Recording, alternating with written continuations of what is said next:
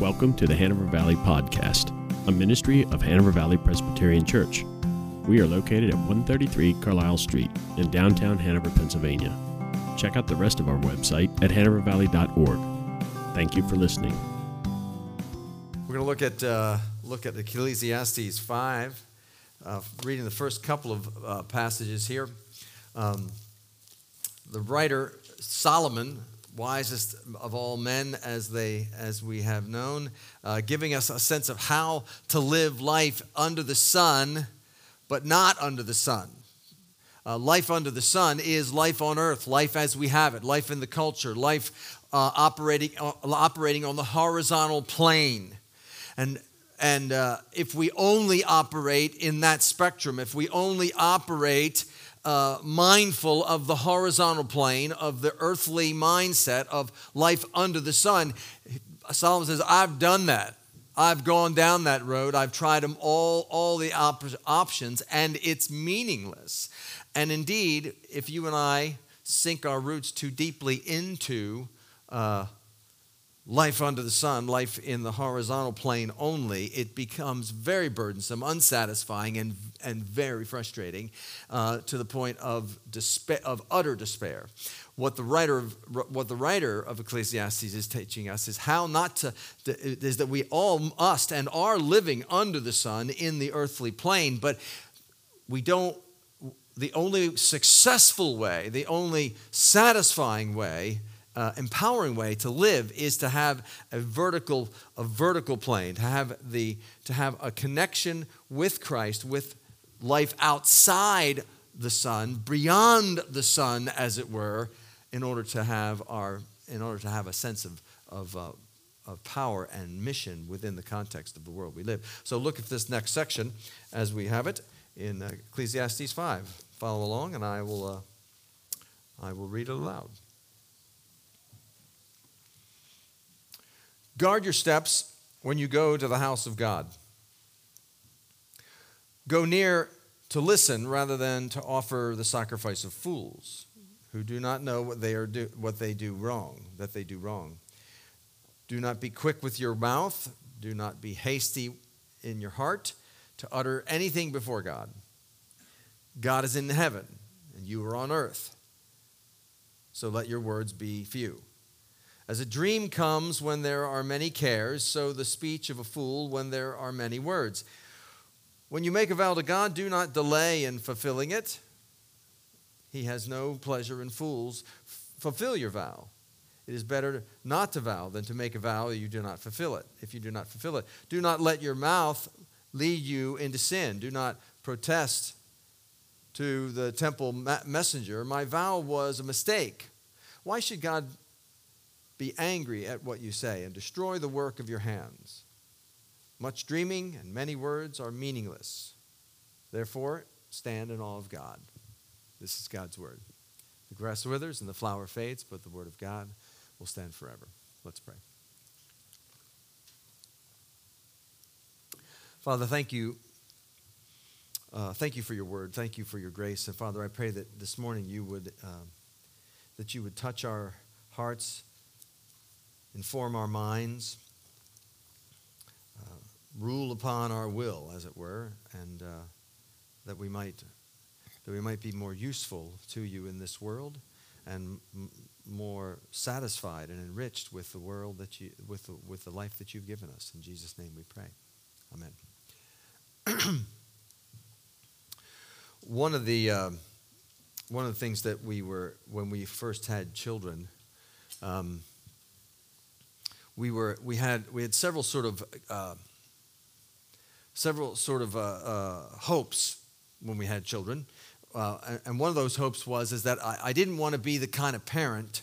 We didn't want to be the kind of family that once you had small children, that then you had that everything from 3 feet down got put away.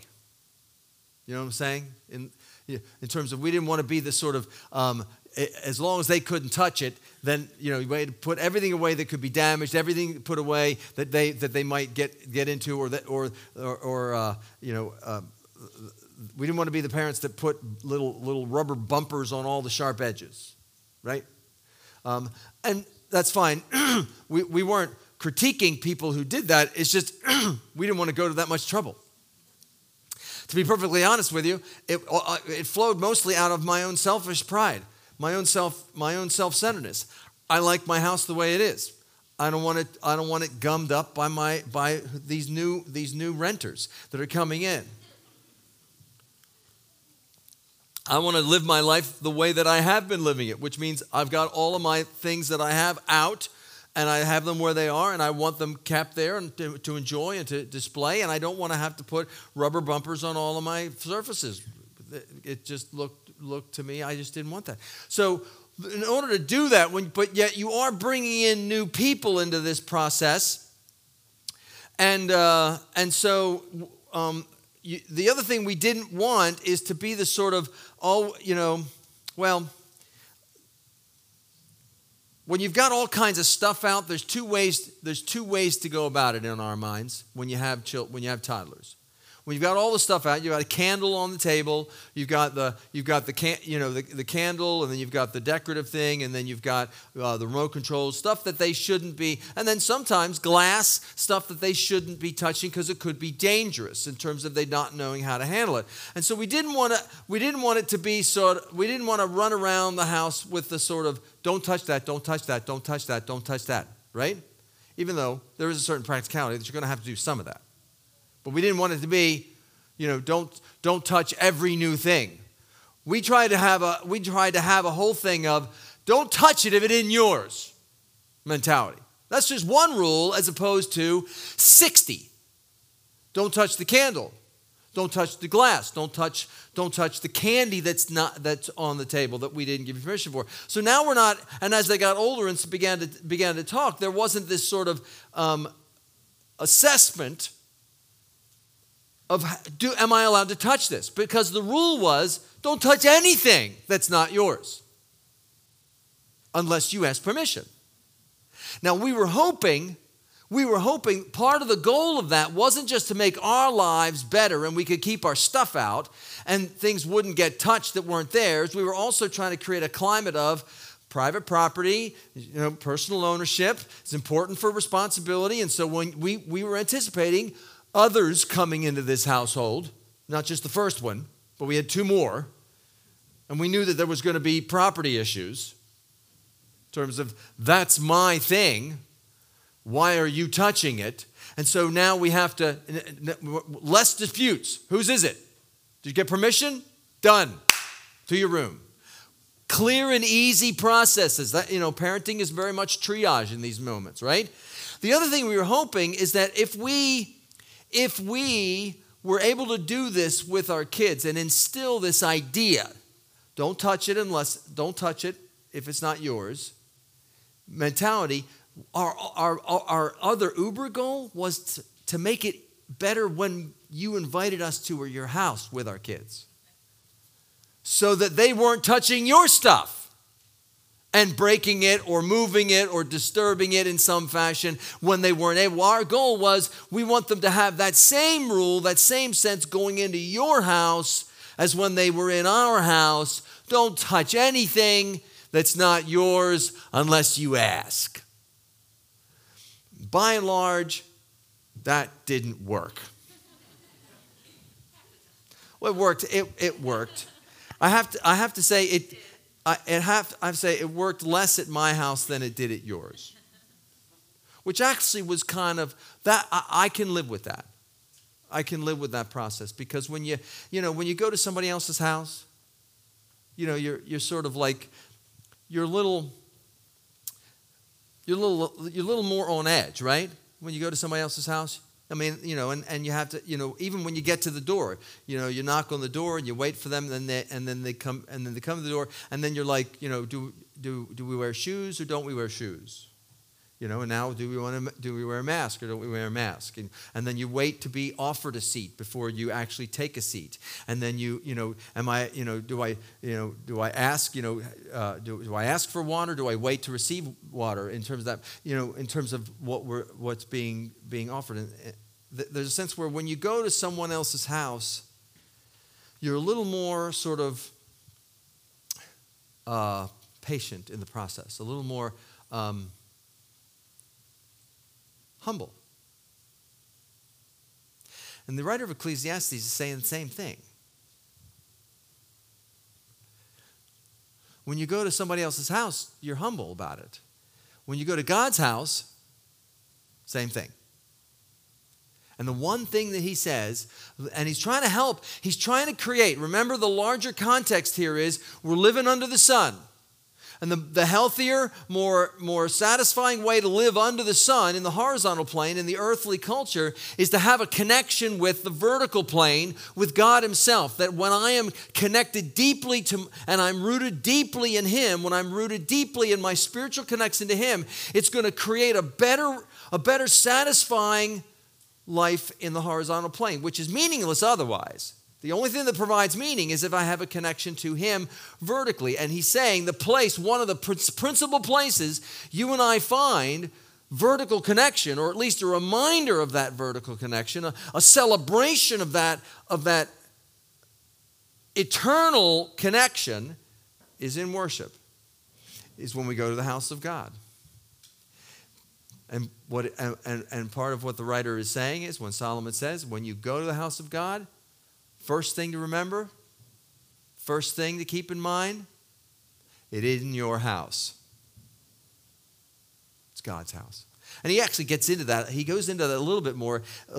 He says, what is it in verse 2, the middle of verse 2? God is in heaven and you are on earth. So let your words be few. Basically what he's saying is, God's eternal, he's infinite, you're finite. He's transcendent, you are immanent. He is eternal, you are earthly.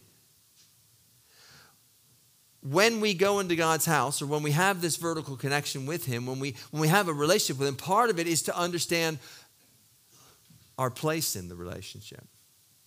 He is God. We are his people. We are his children. Now, the thing about that is that the writer here is to have a relationship with God, to have a connection with him, is a very multifaceted, multi-leveled, complicated, complex thing. It's not just one thing. It's a lot of different aspects. And because God calls us his friends. God calls us his children. God calls us his lover. He calls us his bride. There are many things of great imminent, intimate contact and ways that he calls us and ways that he refers to us that reflect our intimacy and presumably the casualness of those relationships. I treat my wife differently than I might treat someone else. I treat my children differently because of the nature of that relationship. And so the writer of Ecclesiastes is bringing us another layer to that multifaceted relationship that God's people have with his children. Is that we are, yes, his children, yes, his bride, yes, his friend, but we are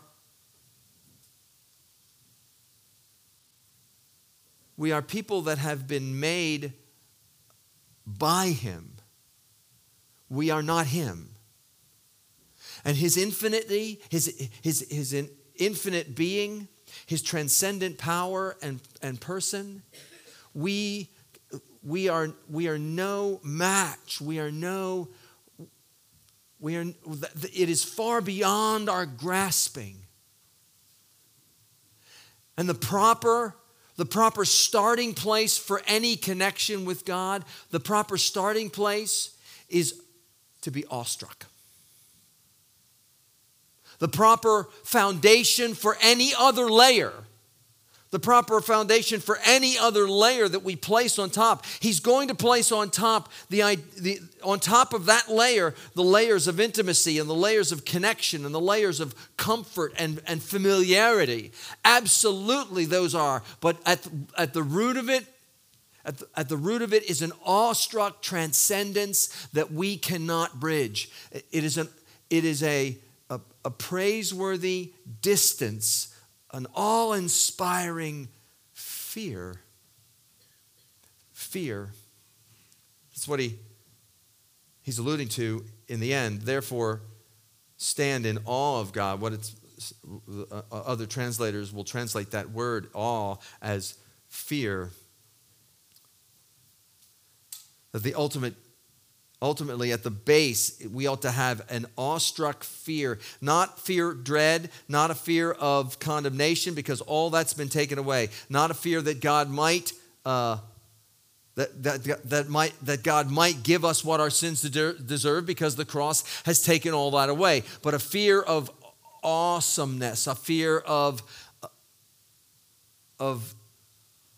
being in the presence of a holy, transcendent, powerful, distant God who should by all rights have nothing to do with you or me.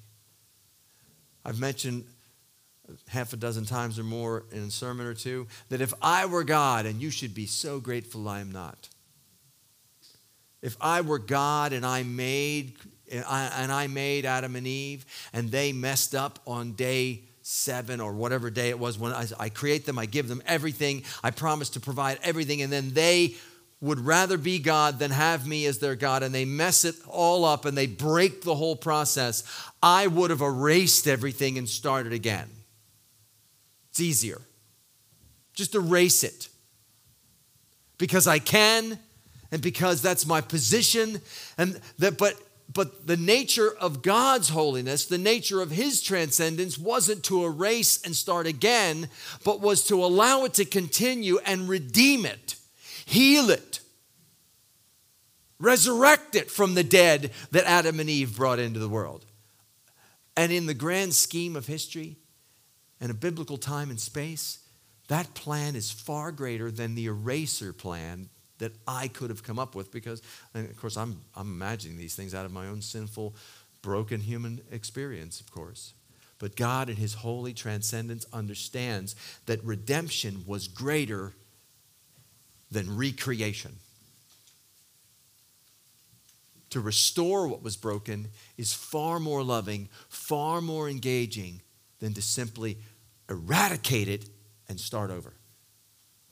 And praise God, that's what he did. That's the process, and we see the love of that sort of thing. The power and the ability and the grandness of the character of God, the holiness, the distance that he is, and of his being and of his infinite power and glory is far beyond us, which should put us in a position at the very base of that relationship. The foundation is to say, I'm in a place, when I go to the house of God, I'm in a place I should not be. A place of awestruck fear.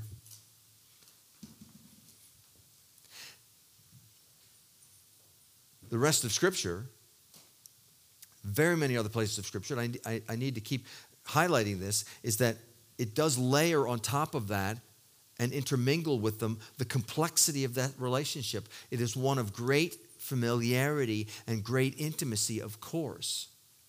But what the writer is saying is, we might mistake that familiarity, we might mistake that sense of intimacy with the ability for us to go in and just begin to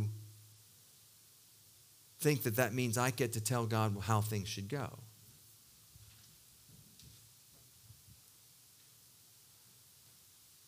That familiarity, what's the cliche? Familiarity breeds contempt. Contempt. Contempt for what? Contempt for the person I'm familiar with. My familiarity makes me think I can just go into a situation and I get to run the show. I get to tell you how it operates. And what the writer of Ecclesiastes is saying is, when you go to the house of God, guard your steps. Be careful. Be careful of one thing, that our posture in the presence of God ought to predominantly be one of listening, not speaking. Now, that doesn't mean that he doesn't want praise, and that doesn't mean that we go in and we tell him our needs, and that we should shortchange our sense of what our concerns are, and how we can be open and vulnerable, and how we can be loving and praiseworthy. That's not what the writer's talking about. The writer is talking about the condition of the heart where I speak before I've had a chance to hear. Think of it this way: in the life of Jesus, he tells the parable. He tells one of his most famous parables, the parable of the prodigal son. And he has two sons. One son runs off with his inheritance, wishes his father dead, and runs off and squanders all that. And the other son, the older son, he stayed home. And in the parable, we see the interaction of both sons to the father in the end of the story. And if you think of, if you imagine the story, that the younger son comes home and his mouth is full of words. He says, "My life is a mess. I've destroyed everything. I have no rights. I have no abilities. I've squandered everything. The only place that I can go is home, and I'm going to go back to my father's house, and I'm going to tell him I'm not worthy to be a son. I'm just going to be a servant, and I'll earn my keep. And at least I'll get my needs met because I'll earn my keep with my father." And he had a whole speech prepared. "Father, I've sinned against you and against heaven. I'm not worthy to be called your son. Make me like one of your servants." 3-part speech. And he runs back home and he enters his father's house and he starts talking. And he says, I've sinned against you and against heaven. I'm not worthy to be called your son. Make me. And his father says, "Shh."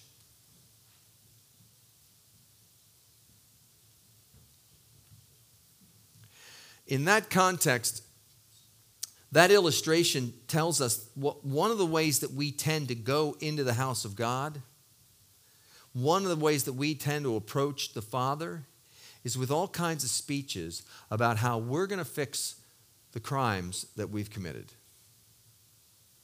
We're going to fix the mistakes I've made. One of the ways that we speak rather than listen is that we go to the God with these speeches. "I've messed up my life. I've sinned against you." That's true enough. I've sinned against people." Yes, that's true. "And I'm not worthy to be called your son." Yes, all true. And then he's about ready to say the way he's going to fix it. I got a method I'm going to fix this, Lord. I'm going to be your servant and I'm going to earn my keep with you now. I'm going to do what's right, and if I do what's right, then I get paid. Quid pro quo relationship. And that's when the father in the story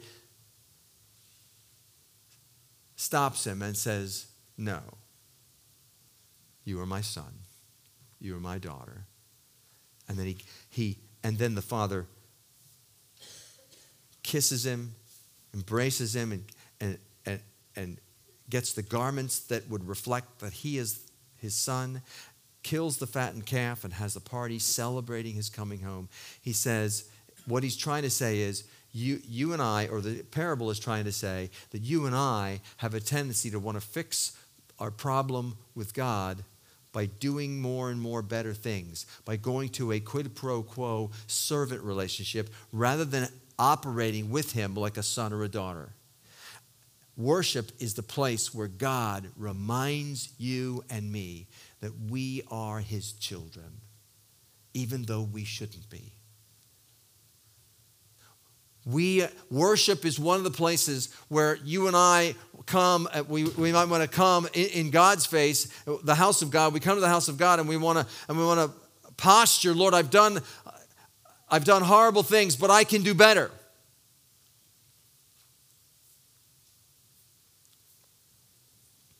I can get it right the next time. It's going to be okay. I've got it all worked out. I've got everything." And now you know why now you see why the writer of Hebrew, or the writer of Ecclesiastes, says, careful about your vows. Don't make promises. Don't talk wishful thinking with God. That's not what the relationship is about. Listen. God doesn't want foolish vows. God doesn't want you speaking and solving your own problems and telling him how you're going to make it right. He wants you to listen so that he can tell you how he's made it right. How he's making you his child and reminding you that it is his grace that makes it possible for you to enter into this experience. That all of your life is a gracious gift of God and that he is the one that's monitoring it and bringing it to bear. So like the younger son, and there's a sense where the younger son, he was coming, he bowed down before his father, he came worshiping, he came with a sense of self-awareness. He came confessing all good things, and worship ought to be all of those experiences. But then he started talking and telling God how it should go. You and I, we do the same thing. We come into worship and we think we should tell God how it should go, or if God's not here, if God's not sort of immediately present, I'll tell you how it should go.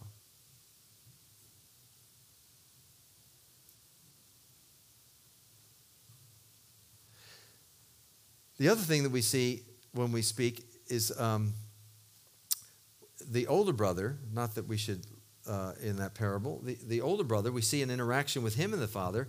And the older brother, word gets to the older brother, or the word gets to the father, the older brother's outside. And he hears all this celebration. And he sees all these, he's seeing all of these preparations being made. And the servant says to the older brother, your brother's home. He's been found. He was lost and now he's found. The father is throwing a party for your brother, and he's killed the fattened calf. And so now the father and the older brother have an interaction, and there's a sense where in that the older brother is displaying this same idea that the writer of Ecclesiastes says, listen when you come to your father. Listen. But the older brother says, the father says, well, come on in. And the older brother says, I've got a few things to say. I've been here this whole time. I've been here this whole time. I didn't run off like he ran off.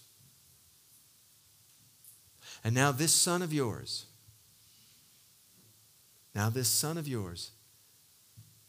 he disowns his brother in that. He disowns his brother in that sentence.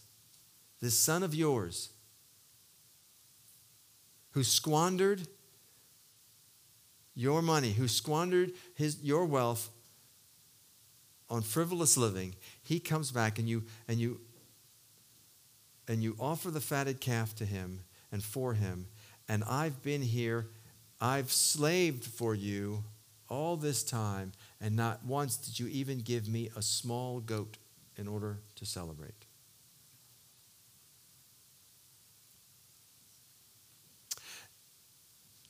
This is the other way that we start talking in worship.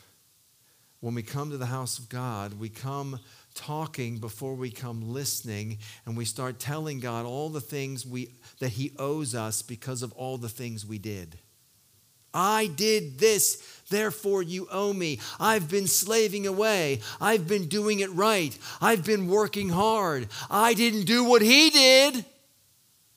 I didn't do what he did. I'm better than him.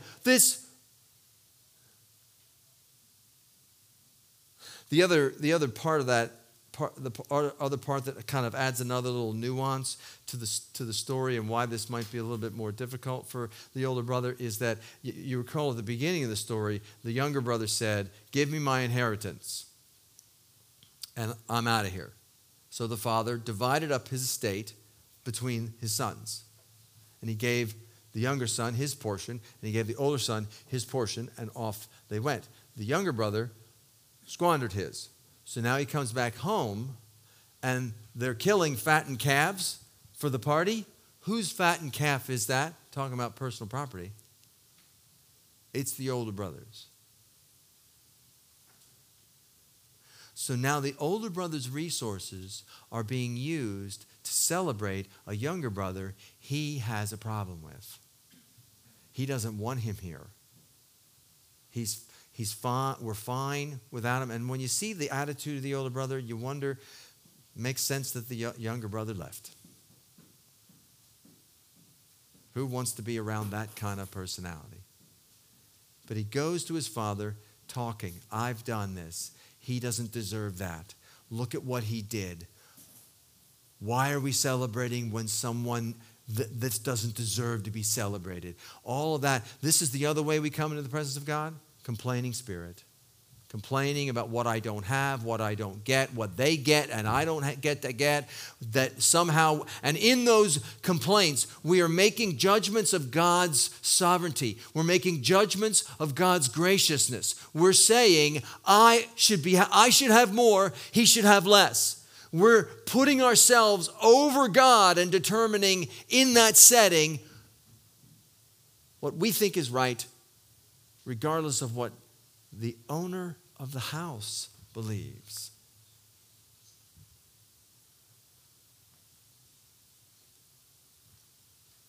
God's been very clear throughout scriptures. He owns all of it, and if he wishes to give more to some and less to others, that is of his own prerogative. And the only way that we get that, the only way that makes sense, is if we come to worship, if we come to a relationship with him through a posture of listening rather than speaking. Listening, receiving, hearing him say. And here's the gracious thing he says to this complaining, you owe me, I've worked hard, I've done it, look at that miserable sinner that you've brought in here. He doesn't deserve. He's not my brother. You might call him your son. He's no brother of mine. The father's response, when he finally stops talking and the father can get a word in, what's the father say to him? Oh, my son, everything I have is yours, and it always has been. You've been my son just like he is my son, and everything I have is his, and everything I have is yours, and all you had to do is ask for the part he wanted. You've been acting like a slave, but you've actually been my son. You could have acted like a son any day of the week. And he comes in. The younger brother comes in and is my son, acting like a slave. He wants to be a slave, but he's my son. You live like a slave, but you're my son. The father responds to his words, complaints, wishful thinkings. I'm going to get it better. Vows of getting it better. The father comes out and says, if you'll just listen, I'll remind you who you are. You shouldn't be, but you're my child. But I love you and I favor you and I'm doing something in you and I'm giving you all of my resources. Everything I have is yours. Paul says in Romans, how will he who did not spare his own son not give us all things? Along with him, give us all things. And if you're not, and part of I think what the writer is trying to get across is if we come to worship listening rather than speaking, rather than demanding, rather than judging and manipulating and assessing, we can hear this finally. We can hear.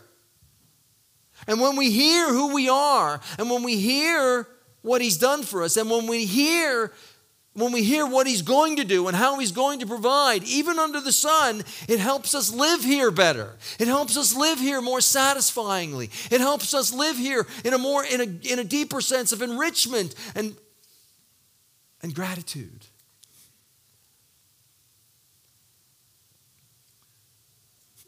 But the writer says, Solomon says, your tendency is going to want to be to talk. Your tendency is going to want to be to have a lot of words and to think you know, and he says, guard your steps, guard your tongue. Careful that you've got too many things that you think you know better than God, and how his life should run, how his world should operate, who he should love and who he shouldn't, how he should treat certain people and how he shouldn't treat them, what I think I should have to do in order to earn his good grace or his celebration. Either way, we're going in with all these words, all these ideas, all these attitudes, all these concepts about how I should find my connection with him. And the writer says the connection that we have with God, number one, you shouldn't have one. You shouldn't be allowed in there. And when you go, be careful. Know your place, but also listen. Listen and hear him tell you gracious things. Hear him tell you that you don't know. You don't know what you need to do. I'm going to do for you what you can't do. You think you've done it all. You think you've kept it. You think you've served well.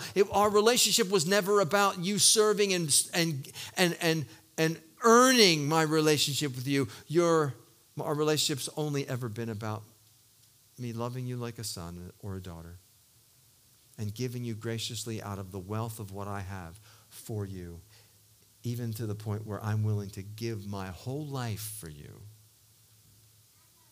and then all things beyond that. Worship is the place where that's supposed to be reminded. It's supposed to be stirred up within us. We forget more than one theologian says that it's often that we need to be reminded of what we don't know rather than be told to do something new. We need to be reminded of these ideas as we listen. Not with wishful thinking, not with empty promises, not with all kinds of dreamy words. It's all meaningless. Just listen and let him tell you how much he loves you. And be awestruck. Let's pray. Thank you, Father. Thank you for the grace that you give us. And Father, forgive us for speaking too much when we should be listening. Forgive us for judging and complaining more than yielding in humility to what you have for us. Father, I pray that you would forgive us, Lord. Lift us up by your grace. For it's in Jesus' name that we pray. Amen.